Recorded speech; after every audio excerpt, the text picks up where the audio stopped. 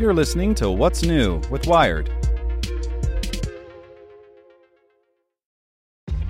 This episode is brought to you by ShipStation. You know, some things take a lot of work, like sending little robots to far-off distant planets. And just as that's challenging, so too is running a successful e-commerce business, especially when there's so much to do. So I want to introduce you all to ShipStation. Now, I love using ShipStation because of its easy-to-use dashboard, which makes managing orders and printing labels a breeze and super smooth. Oh, and the customer service is just out of this world. It's exactly what you need to help grow your business. Sign up for your free 60-day trial at shipstation.com/technews. That's shipstation.com/technews. This podcast is supported by Tools and Weapons, the podcast hosted by Microsoft Vice Chair and President Brad Smith. Each episode features insight you won't find anywhere else from the center of the conversation surrounding emerging technologies like AI. Right now on the podcast, you can hear a special episode where Brad Smith lays out Microsoft's vision for a vibrant marketplace driving the new AI economy. To hear more, follow or subscribe to Tools and Weapons with Brad Smith wherever you get your podcasts. Hello, my name is Nick Olmos, and this is Tech in 2 from Wired. Support for this podcast and the following message comes from TD Ameritrade. Meet their newest trading platform, Thinkorswim Web. It has all the essential tools and strategies in a streamlined interface. No download necessary. Thinkorswim Web. Trading streamlined.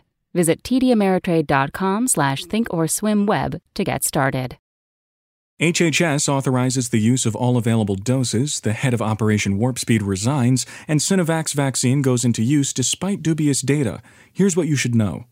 Health and Human Services Secretary Alex Azar said Tuesday that all COVID-19 vaccine doses held by states can now be given out. This is one of several solutions that have been proposed to speed up the U.S.'s slow vaccine rollout. However, releasing all available vaccines means people may have to wait longer than intended before receiving their second dose. As the FDA pointed out in a statement last week, there's no data to support any changes to dosing, including how long people have to wait between doses. Dr. Moncef Slaoui has resigned from his post leading Operation Warp Speed, where he was the chief advisor. He will stay in his role in a diminished capacity for the first few weeks of Biden's term to help with the transition before stepping down by February 12th. Slaoui had previously said he planned to step down after 2 vaccines and 2 therapies were approved, which happened in December. He plans to donate the $1,000 he was paid for overseeing Operation Warp Speed to scientific research. And yesterday, Indonesia's president received a dose of Beijing-based Sinovac vaccine on live television as part of an upcoming national campaign. The country approved the vaccine on Monday.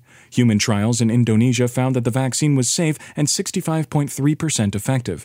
But on Tuesday, Brazilian scientists said it had an efficacy rate of just over 50%, lower than the 78% rate they had announced the week prior, and Sinovac has yet to release trial data. Want more news you can use? Sign up for the Tech in 2 newsletter at wired.com/TT. Want to learn how you can make smarter decisions with your money? Well, I've got the podcast for you. I'm Sean Piles, and I host NerdWallet's Smart Money Podcast. Our show features our team of nerds, personal finance experts in credit cards, banking, investing, and more.